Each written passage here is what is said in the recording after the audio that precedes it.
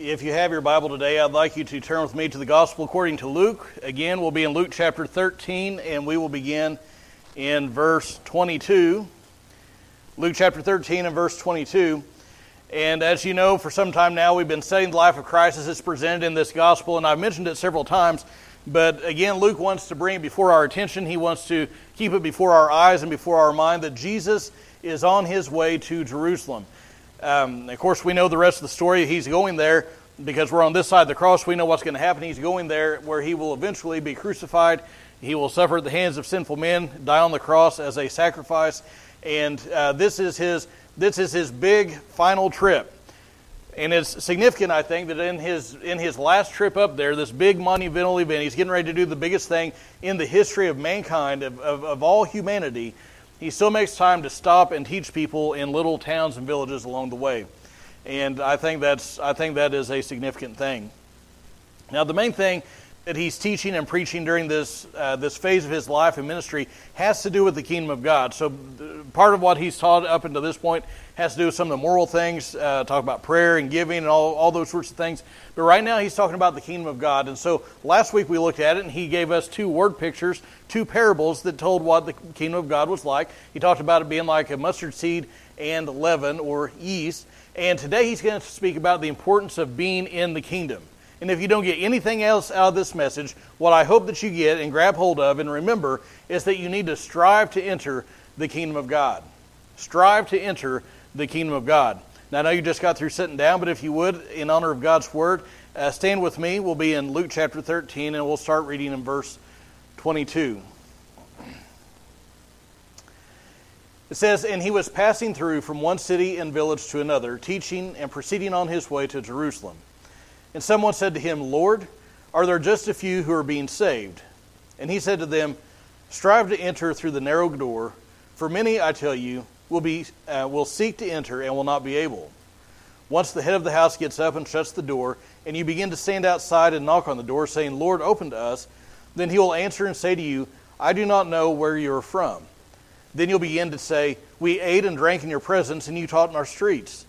And he will say, "I tell you, I do not know where you are from. Depart from me, all you evildoers." In that place there will be weeping and gnashing of teeth when you see Abraham and Isaac and Jacob and all the prophets in the kingdom of God, but you yourselves thrown out. And they will come from east and west and from north and south, and will recline at the table in the kingdom of God. And behold, some are last who will be first, and some who are first who will be last. Thank you. You may be seated. Now, I've broken this text down into four main headings, and the first is drawn right from verse 23. And I want you to see here an unwise question. An unwise question. Look at verse 23 again. Jesus is making his way to Jerusalem, and he's teaching in towns and villages along the way, and people are coming out to hear him. And it seems likely from the question that he's not having the type of response that maybe we would think that he would have.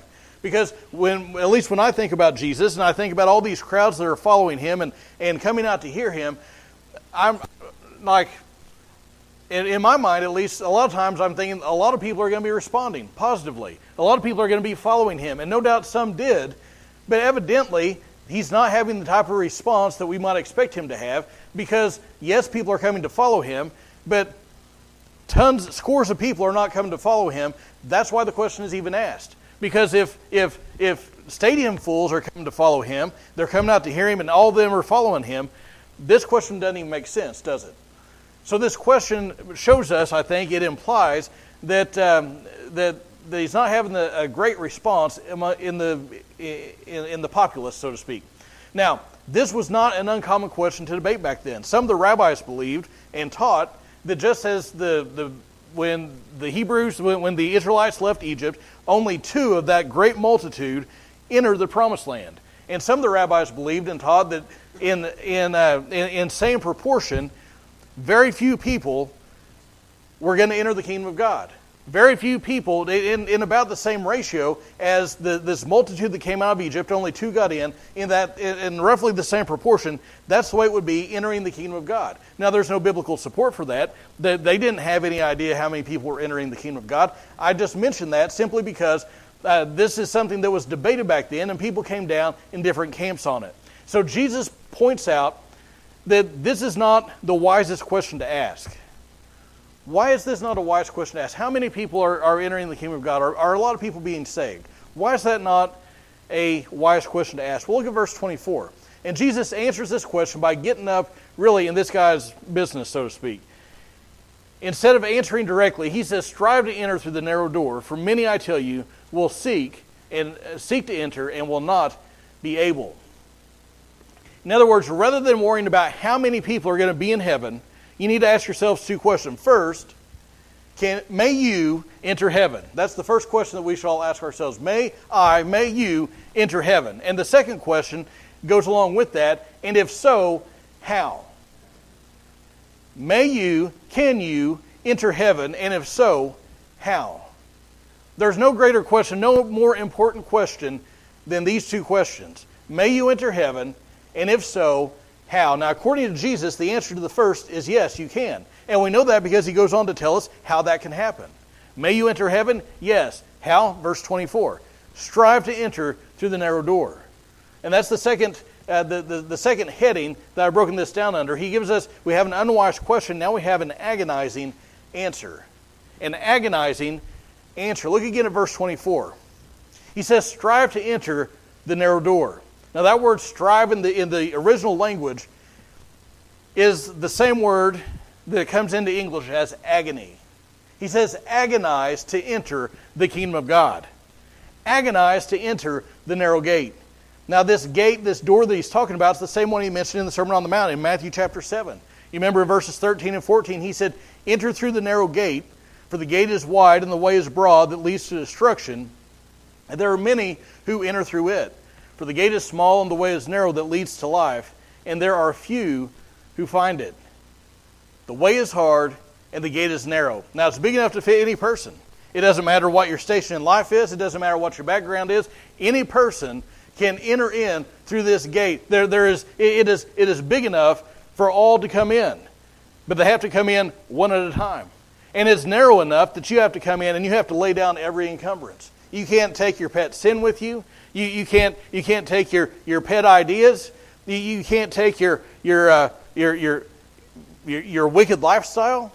All that has to be laid down. Your pet sin, you have to repent. Your pet ideas, your pet lifestyles, your filthy behavior, that all has to be laid down before or when you come in through that gate. Now, the broad way, lots of people go on it, and it's broad enough. You can go in on that broad way through the wide gate, and there's no problems. You can carry whatever sin you want with you. You can live whatever lifestyle you want.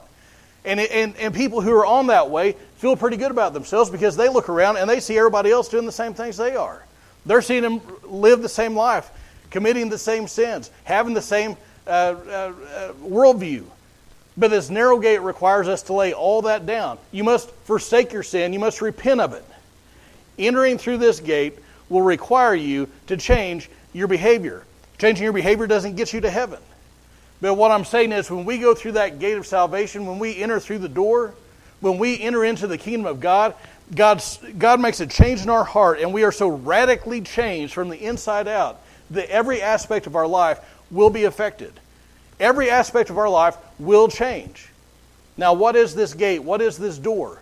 Well, it's none other than faith in Jesus himself. Jesus said in John chapter 10, verse 9, I am the door. If anyone enters through me, he will be saved. Or in John chapter 14, verse 6, he used a different picture, but it's the same truth. He said, I am the way, the truth, and the life. No one comes to the Father but by me. Now, when Jesus said to strive to enter the kingdom of God, he is not saying that self-effort and self-improvement or getting into the kingdom depends on our actions. He's not saying that if you are just good enough, you'll deserve heaven. Because getting to heaven, the kingdom of God, is not recompense for a life well lived. Getting to heaven is not a reward for being a good boy or a good girl. What Jesus is saying is when we're to strive and agonize over this, he's saying we need to make it our chief goal in life to enter the kingdom of God. That should be the number one goal in our life, is to get to heaven. Now, the word that's used originally had the idea of competing in an athletic event. Now, obviously, I'm not an athletic person. but I do know some athletes. And I've seen, the guys and gals that compete in the Olympics and different high levels of sport. And when you look at them and their lifestyle, they have a training regimen. They are singular in their focus. They devote themselves to that. And that's the idea here. It's this singular focus of getting into the kingdom of God. We shouldn't let things hold us back. We shouldn't let those things distract us that are in the world. So rather than idle speculation about how many are going to get into the kingdom, Jesus says, rather than say how many are going to get there, your question is, am I going to be among that number, however big that number is? And I just want to ask you this morning, are you among that number?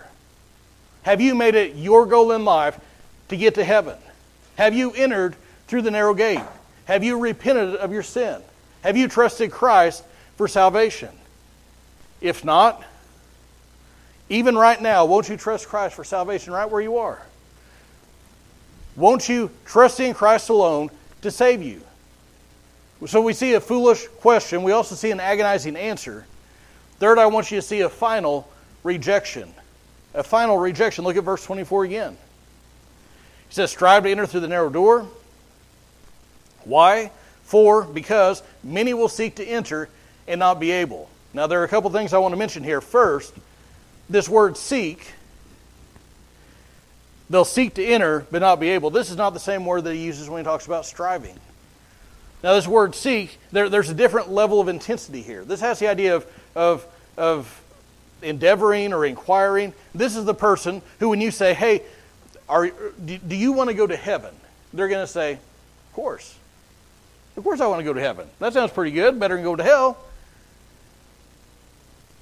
But they would not say, they may say, well, I think I will. I believe I will. They may give lip service to Jesus and His importance in their life, but this is the person who doesn't care enough about going to heaven that they will abandon their hopes of self-effort, of self-worth, of being good enough, of hoping that their good deeds will outweigh their bad. Have you ever talked to somebody like that? Well, I'm just doing the best I can. I just hope at the end I've got enough good on the scale and it'll outweigh the bad that I've done. No, that's the type of person that Jesus says will not make it. The second thing to note here is the timing. See, it's not like these people that Jesus talks about. He says that strive to enter because many will seek to get in and won't be able. This is not that all these people are in this life beating down the doors of heaven trying to get in because they're so good and so devoted to God and they're seeking God with all their heart and mean Jesus is keeping them out. That's not what is being talked about. The Bible says there's none righteous, no, not one. None of us seeks God. I mean, the Bible is very clear. Not even a single person seeks after God. So this is not that people are trying to get to heaven and Jesus is telling them no and shutting the door in their face. Verse 25 tells us when this is going to happen. What does it say? When do the people begin to stand at the door and are refused entry? Verse 25. Once the head of the house gets up and shuts the door. Then you're going to say, oh, I'm on the wrong side of the door. See, there's a day coming, at the very least, when we breathe our last, when an opportunity to respond to the gospel is going to be gone. When we stand before God, there will be no more opportunity. The door will be either open as you come into the kingdom or shut as you're locked out forever. Verse 25 gives us the timing of verse 24. It'll never be opened again. That's why the Bible says that today is the day of salvation. Today, if you hear His voice, don't harden your heart. And again, even right now where you are, trust Christ for salvation if you've never done so, and you will be saved. Now notice those who are forever locked out. They try to place a claim on the Master. What do they say? They say, well, we ate and drank in your presence. You taught in our streets. And isn't it truly amazing how slim of an idea people hang their eternal destinies on? Well, Jesus, we came and heard you when you were in Capernaum. Jesus, we had lunch with you. We went to McDonald's and we sat down and had a sandwich. You were near us. In other words, you didn't show us disfavor. You didn't immediately judge us. Therefore, we must be going to heaven. Listen, you can mark this down. Proximity to Christ does not equal a relationship to Christ. Proximity does not equal relationship.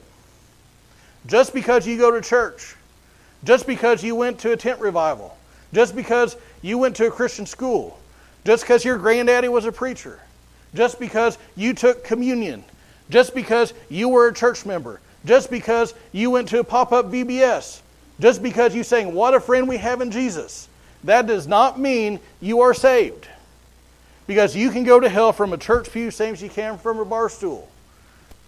Because church attendance does not equal entrance into the kingdom of God.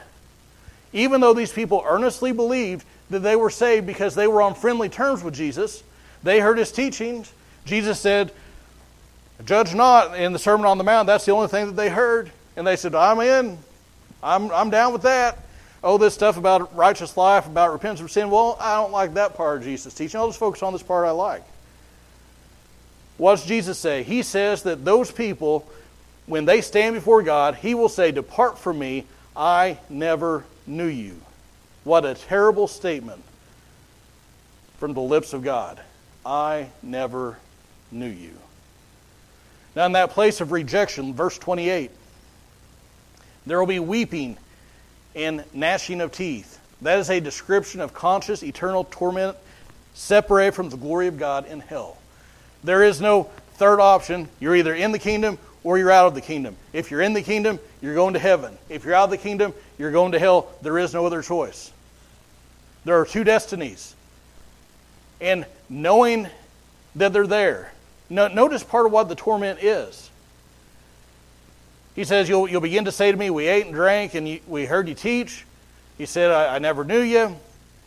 In verse 28, in that place there will be weeping and gnashing of teeth when you see Abraham and Isaac and Jacob and all the prophets in the kingdom of God, but you yourselves being thrown out. Part of the torment of hell is being able to see those who are in the kingdom and knowing that you can never get there. Seeing the joys that they experience, the blessedness that they will receive, and you being barred from that for eternity will only compound the grief, will only compound the torment.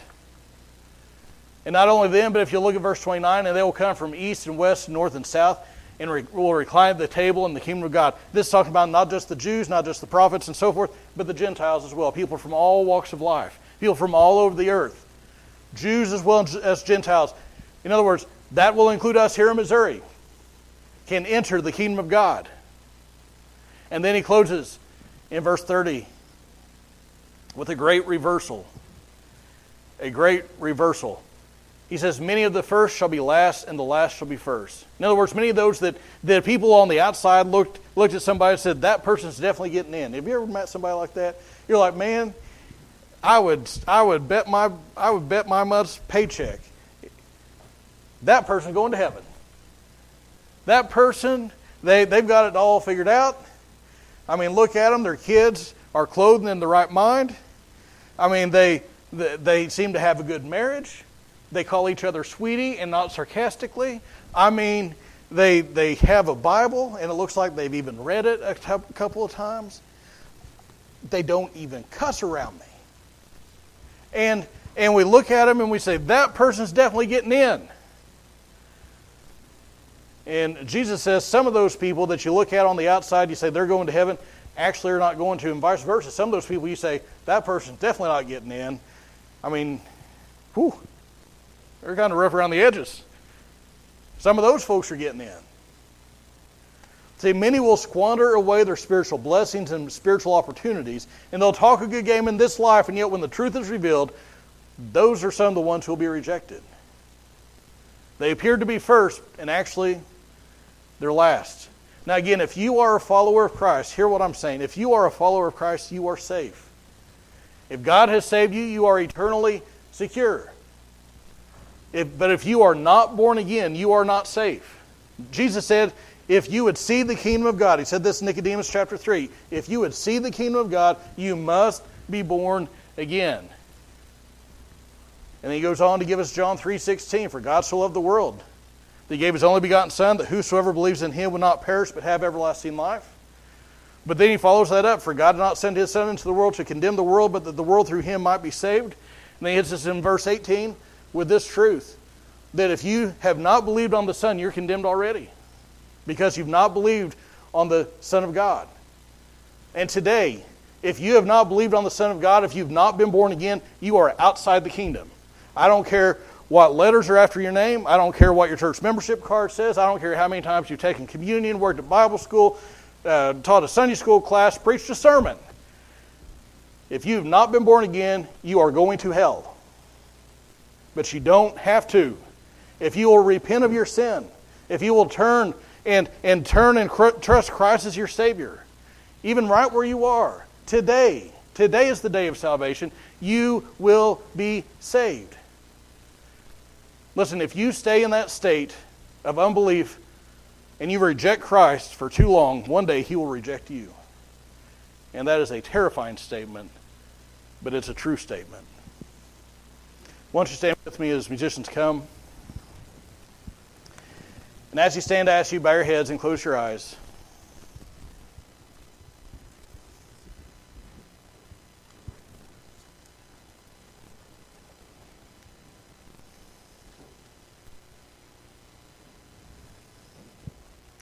And just in the quiet of this time, with nobody looking around, I want to ask you, and I don't want hands raised, I don't want anybody looking around to see what somebody else is thinking or doing. I just want you to, in your own heart, answer this question. Are you in the kingdom of God? It's a yes or no question. You're in or you're out. You're not part way in, part way out. You're on one side of the door or the other. Are you in the kingdom of God?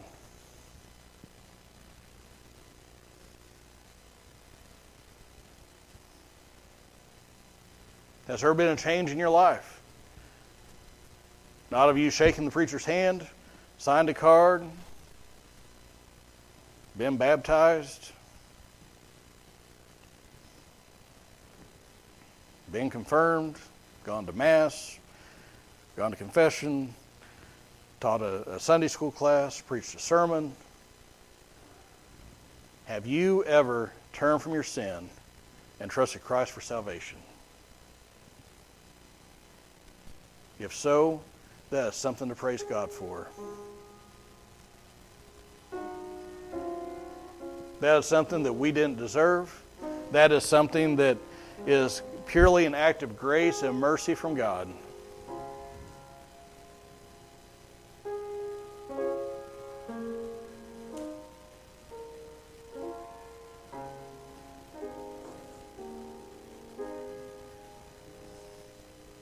If you have not trusted Christ for salvation, do that today. You can come talk to me. You can do it right there where you are.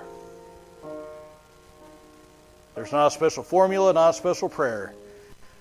When Peter began to sink on the sea, his prayer was, Lord, save me.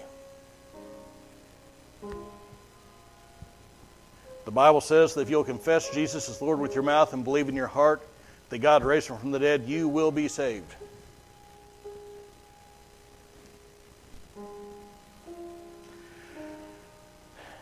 Our Heavenly Father, we thank you for your word that is it's timeless and yet timely.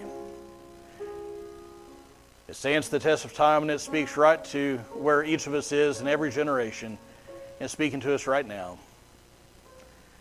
And God, if there's anybody who's hearing me today who has never trusted Christ for salvation, Lord, I pray that you would draw them to yourself, that you would enable them to believe. Because we know that none of us seeks after God. All of us has turned to his own way. Each of us has gone astray like a sheep. But God, we know that you've caused the iniquity of us all to fall on Christ. And that by his wounds, by his scourgings, we are healed. We can have that eternal life because of Christ. And Lord, I pray that you would let us all respond to you in the ways that we need to today. And God, we thank you for those of us who are believers. We thank you that you have saved us and have drawn us into your kingdom. We didn't deserve it. And I thank you for the hearts of these people that want to see your kingdom grow, that wants to see this community and this state and this country and this world